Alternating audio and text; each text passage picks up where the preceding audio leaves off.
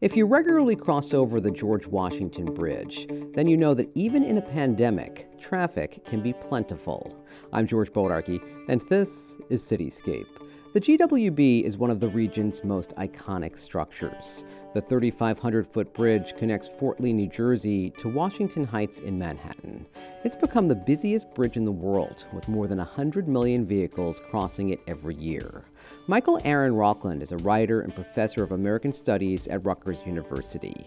In his book, The George Washington Bridge, Poetry and Steel, Rockland details the bridge's history, its long-standing rivalry with the Brooklyn Bridge, and its place in American culture. We spoke with Michael just before the pandemic took hold in February of 2020.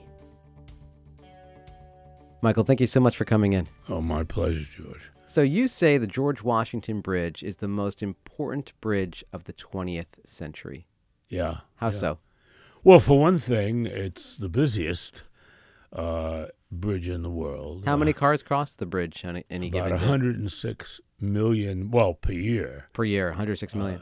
Per year, yeah. And the closest other bridge is about 70 million. So it's 89 years old now, and so the fact that it's still the busiest is quite incredible. And it's still standing. The Tappan Zee Bridge was torn down, and they built a new one. Yeah, well, the George was built extra strong, and they think it'll last another 125 years. That is, with minor repairs. Right now, they're repairing or replacing the stringers, which are the cables which come down from the big cables which hold up the roadways.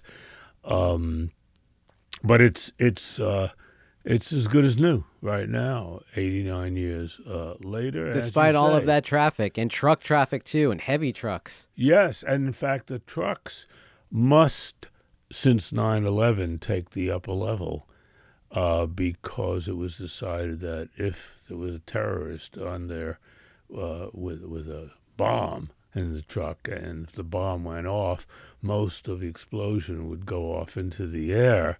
It would do considerable damage, but it wouldn't bring the bridge down. But if it were on the lower level, that tunnel effect between the two levels would bring the whole bridge down.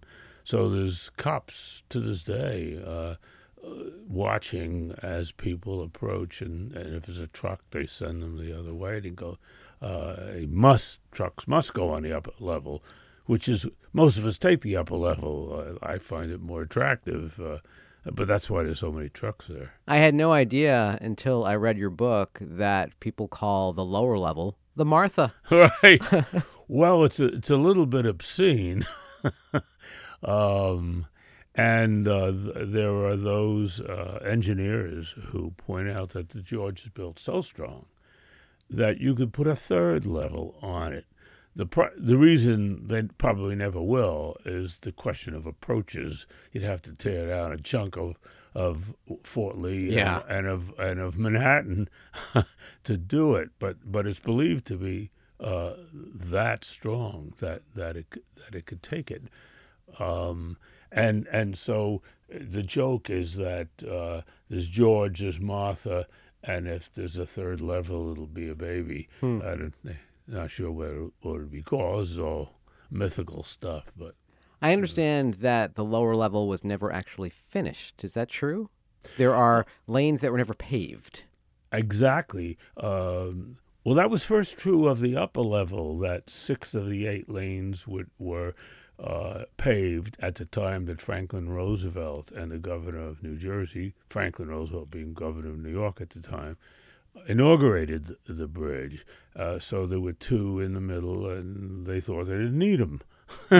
And then eventually they were paved. The ones on the bottom, 2 middle ones, that's why there's 6 lanes active on the bottom and 8 on the top, were originally thought by Othmar Ammann, the Swiss immigrant who built the bridge, that they would be for some sort of public transportation, for a train or trolleys or whatever.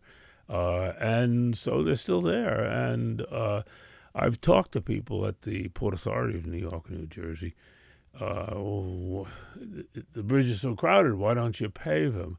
And the problem is, they say that it's getting off the bridge, which is the problem at the Cross Bronx Expressway, is a parking lot, and this would make it even more so. So they know that someday they may pave it, but no plans yet. Tell us more about the man who created this bridge. I know Roebling and the Brooklyn Bridge, but I don't know this guy. Yeah, and that's part of the animus I have for the George and against the Brooklyn. Okay, I don't mean to diminish the achievements of the Roeblings, and both father and son were pretty heroic in the building of the bridge. The father was really given tetanus and died. The son went down and got the bends and was never the same for the rest of his life. George doesn't have that kind of tragedy associated with it. Othman Aman was a Swiss immigrant who'd been to engineering school, came over really he thought, for a brief visit, and then decided, gee, America's the place where they're going to build the bridges, and especially around New York. And so he went to work for an engineer who was then the chief engineer of bridges, and eventually he got an idea for the George. They originally had thought, and you can imagine this, of building the bridge where it would come out on 57th Street. Wow, could you imagine the traffic? Terrible. Terrible, and not only automobile traffic, trains as well. That was the original plan, and Othman Aman. And by the way, a word on his name. When I first started the research on the book, I was spelling Aman wrong. It has two M's and two N's, and I put one N, and I was sitting there for 10 minutes reading about Amman Jordan, the capital Jordan, and thinking, what does this have to do with the bridge? When are they going to get to the bridge? So anyway, he was a very hardworking guy who actually spent most of his life living in little town of Boonton, New Jersey, and then would commute in from there. And he was, and the bridge, by the way, doesn't look as it was planned. That's part of the reason for my subtitle. Referring to the beauty of steel. We never thought of steel as having a potential. It was thought of as utilitarian. The Brooklyn, of course, is masonry structure for both towers. And then it's similarly a suspension bridge. But the Brooklyn is a toy by comparison to the George in size. Anyway, he wanted to build what was at the time the longest suspension bridge in the world. And at the inauguration, everybody was very happy. It was 1931. But he was not happy because his bridge wasn't finished. Whose decision was that? How come he didn't fulfill that? Because I'm sorry, not George Washington, Franklin Roosevelt, and the governor of New Jersey said, look, it's 1931, there's no money. So this is the first project perhaps in history that was finished early for less money than it was supposed to cost. How long did it take to build the bridge? 4 years, from 27 to 31, but it was supposed to be finished in 32. And had it been finished in 32, it would have been more of a national celebration. That would have been the 200th anniversary of the birth of George Washington. It was finished, in a sense, a year early because they wouldn't give another nickel for it. And the way it was supposed to look, because he wanted, in a sense, to build something that looked like a huge Brooklyn Bridge. The two towers were supposed to be enveloped in concrete and then faced in granite. That was going to be the extra money and the extra year. And Franklin Roosevelt asked, well, does it work now? He said, yeah, it works. It's not dangerous? No, that was all going to be decorative. Well, then let's open the bridge right now. And they opened it, and they never have.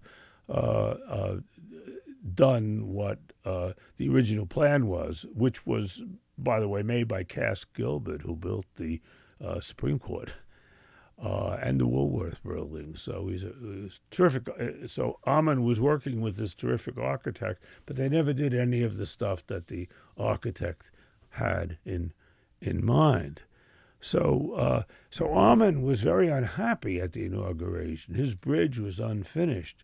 But then when he began to hear from some of the great architects of the world, Le Corbusier saying, this is the most beautiful bridge in the world, Mies van der Rohe saying, this is the most beautiful structure in the greater New York area, he thought, well, gee, maybe I did build a beautiful bridge, even though at the inauguration, he sat there very quietly and happily because his bridge wasn't finished, as he saw. Later on, when the modernism movement became so prominent, and he became part of it, he then began to feel that of all the bridges he built, and he built 6 or 7 of the great bridges in the New York area, including the Verrazano. That was his last. And he was the main consultant on the Golden Gate. And so this guy was maybe the greatest bridge builder of all time,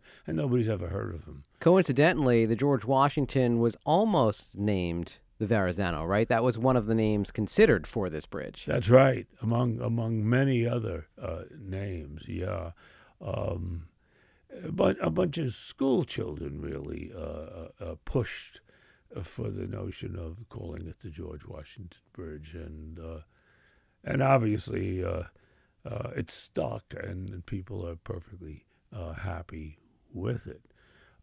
So you have this bridge whose builder considered ugly at the time, which became one of the great icons of modern architecture. You say in the book that the towers are reminiscent of an erector set project, and in fact, they were even featured on the box of an erector set, right? Yes, as a boy, my father got one, and he and I tried to build a tower, and we failed. It was that complicated. I've always felt kind of bad about that, as if I let my father down.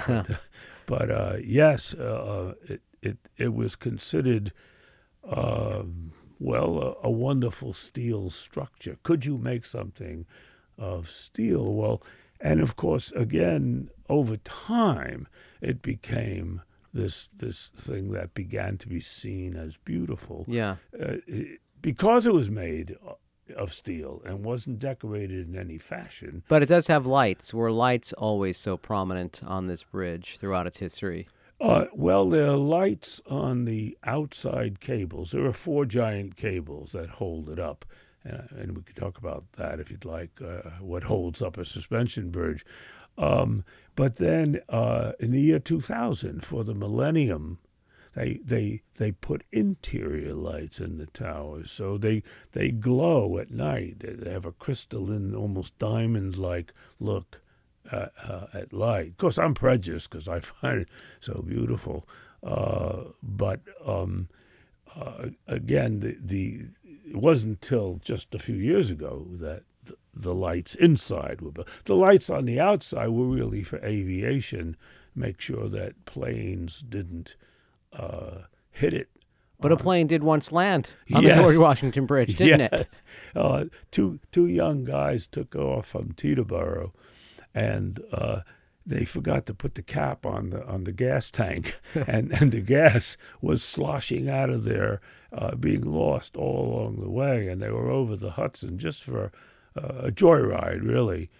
And they knew they couldn't come down on the Hudson the way Sullenberg did years later, just missing the bridge, by the way, something that was never told in that story. Is he only cleared the bridge by 200 feet. I mean, it's incredible that was not mentioned, because had it hit the bridge, everyone on that plane would have died. A lot of people on the bridge would have died, and it might have very well brought the bridge down as well. So these two guys, they couldn't land on the Hudson because they were in a little plane with fixed wheels. And if wheels are fixed, you can't land on anything but land. If you try to come out on water, your wheels will hit the water and you'll just flip over and over and over down the river. You have to come down without the wheels down, as Sullenberg did, and land on the belly of the thing. And they came in. They just cleared the big cables and came in onto the bridge. And all was well, but it was a Sunday, luckily, so there was very little traffic relative to the rest of the week. And the funny story is there was this truck driver who was crossing the bridge, minding his own business, and he looks in his rear view mirror, and there's a plane coming up on him, and he speeds up, but it's coming too fast. Wow. And so it crashes into the back of the truck. Oh, boy. And the two young guys ended up just with broken noses. That's it. That was it. And the trucker? And the trucker wasn't hurt at all. Huh. His truck was a little bit hurt. Yeah. But that's one of my favorite pictures in the book, of that plane landing on the bridge. And when it hit the truck, it spun around and the plane was destroyed. But the two guys got out okay. The bridge has seen its fair share of accidents over the years. Yes, it has. You talk about that in the book. Yeah. One of the famous ones is when an 18-wheeler truck went over the side, and the tractor of it, or where the driver was hanging over the river. Yikes! And the rest of the truck was on the bridge, totally blocking the Westwood lanes. And the question was, how did they get the guy out of there? He also had a broken leg, and he's over the water. And so what they had to do is climb through the van of the truck and then break through the window where the guy was and pull him out. And saved him. So talk about a rescue, huh? Yeah, it was pretty dramatic. And there's been fires on the bridge and chemicals and animals running on the bridge. Animals running on the bridge? Yeah, well, sometimes you have a truck that's coming full of animals, and it broke open, and the animals are all running on the bridge. They're trying to catch the animals. Well, that happens, I think, on any bridge, really. Well, when you were a little boy, you used to see horse-drawn carriages come across the bridge, right? Yeah, well, that was my notion of New Jersey. I lived in the Bronx, and my mother was, here comes the truck from New Jersey. And we got to remember that before the bridge was built, Bergen County was the most agricultural county in New Jersey. And once they built the bridge, Bergen County became the suburbs more than any other county. And it's the most populous county of New Jersey today. So that changed everything. Anyway, yes, people would come with milk and with eggs and with trucks full of vegetables and fruit and stuff. And my mother would be looking out the window of her little apartment, and she, here they come. And she would shout down to them what she wanted. And then she'd run downstairs and pick it up. And yes, these horses and wagons would come across from New York. And there were people who simply rode horses across the bridge, just horseback, rather than with wagons behind them. Yeah, it was very different. Did the bridge always have a pedestrian walkway? Could you always walk back and forth between New Yes, York and New as Jersey? a matter of fact, my first love for the bridge came about because my friends and I, we would take a trolley. It's hard to remember a trolley to the last stop, and then we'd walk across the bridge, taking a little tent with us and food, and we would camp out in Fort Lee because Fort Lee wasn't full of these giant apartment houses as it is today. It was Fort Lee. It was the country. We were going to the country. Mm-hmm. Right on the other side of the bridge, there was the country, right? There was the country. New Jersey was the country, and especially right there. So it was sort of my bridge as a boy. Closer to our own time, I thought, I'd really like to read a book about the George Washington Bridge. And I went to my public library. They didn't have any. The reference librarian looked it up and said, I don't think there is a book on the George Washington Bridge. I then asked at my own university library, and they did a thorough search. They said, there is no book.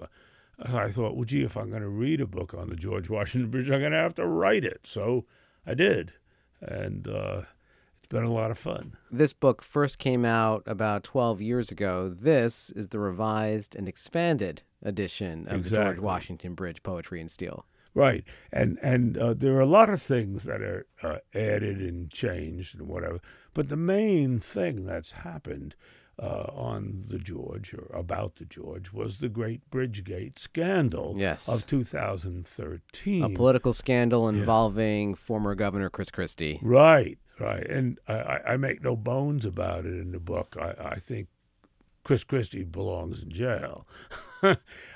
His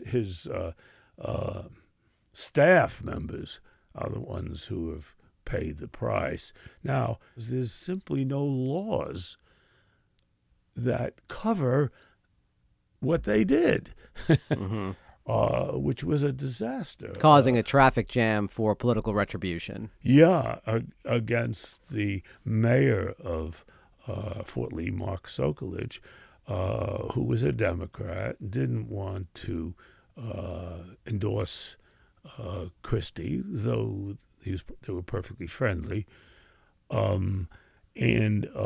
Christie, you may recall, was at the time the front runner for the Republican nomination in 2016. Mm-hmm. Nobody was thinking of Donald Trump. I mean, they thought Donald Trump, he's just joking around, or he's just a joke, or whatever. And Christie was the man, and the bridge issue torpedoed his presidential ambitions because in one survey, 69% of New Jerseyans held Christie responsible for this traffic jam. Fort Lee was turned into a parking lot. Yeah. And it was serious stuff because you had people waiting for 4.5 hours to cross the bridge. And some of them were in ambulances going to New York hospitals for surgery. There were accidents all over the place. The police could not get to these accidents. A woman died of a heart attack who might have died anyway, but she did. Nobody could get to her.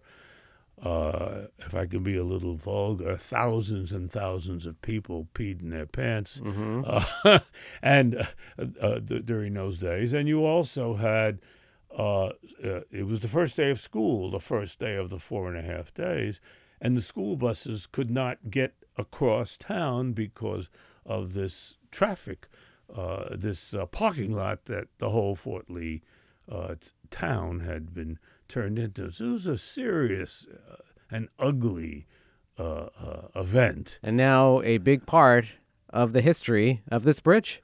Yes, right? I guess so. When it gets to the Supreme Court, I guess that's serious stuff.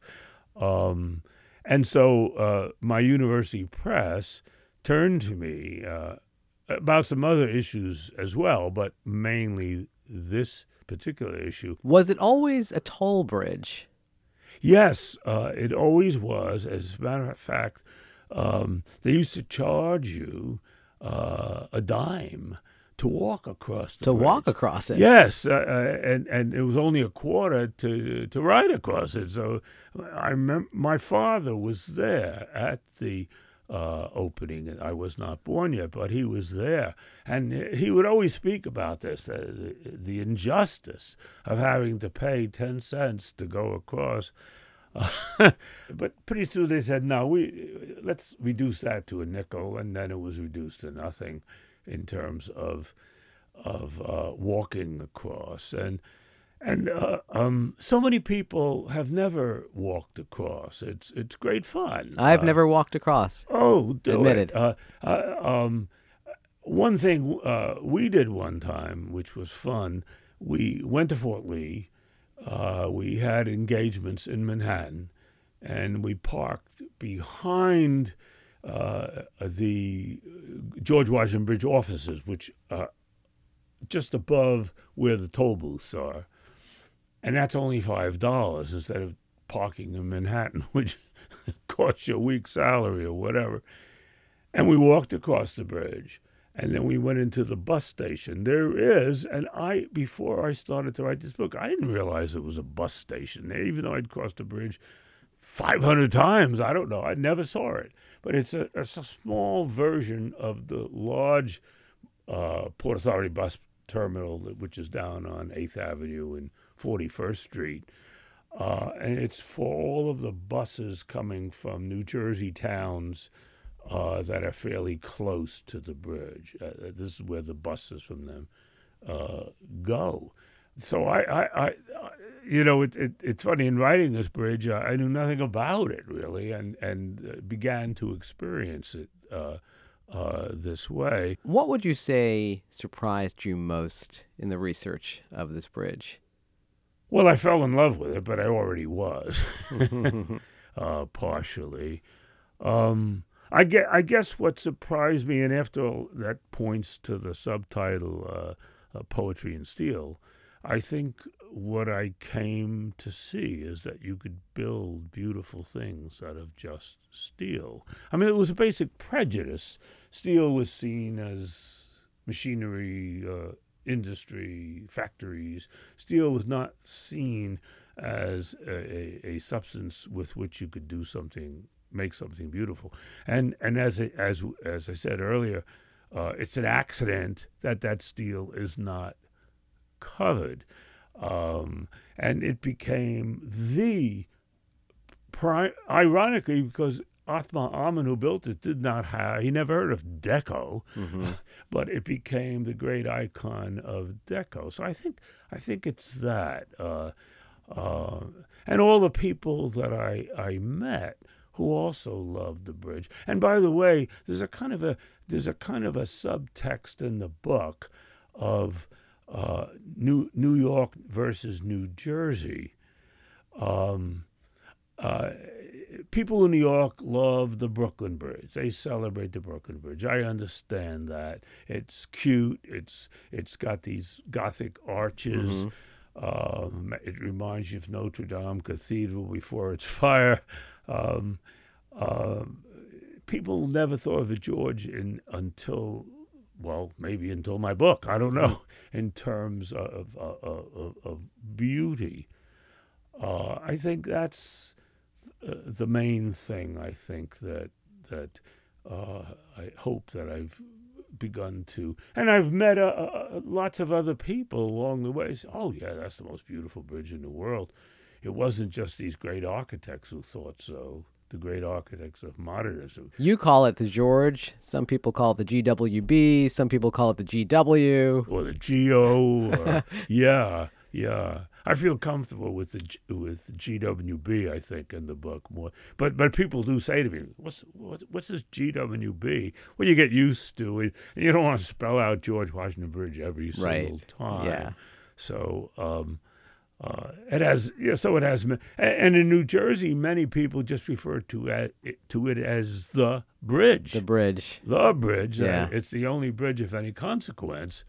It's certainly, there are the two tunnels, but the George is the only bridge that's bringing you across to Manhattan. And of course, it's bringing you uptown, which is where Aman put it very wisely, as it turned out. The book is The George Washington Bridge, Poetry and Steel.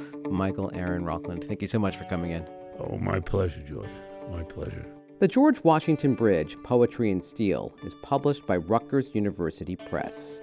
And that's it for this week's Cityscape. I'm George Bodarky. Our music is courtesy of bensound.com. Thanks so much for listening.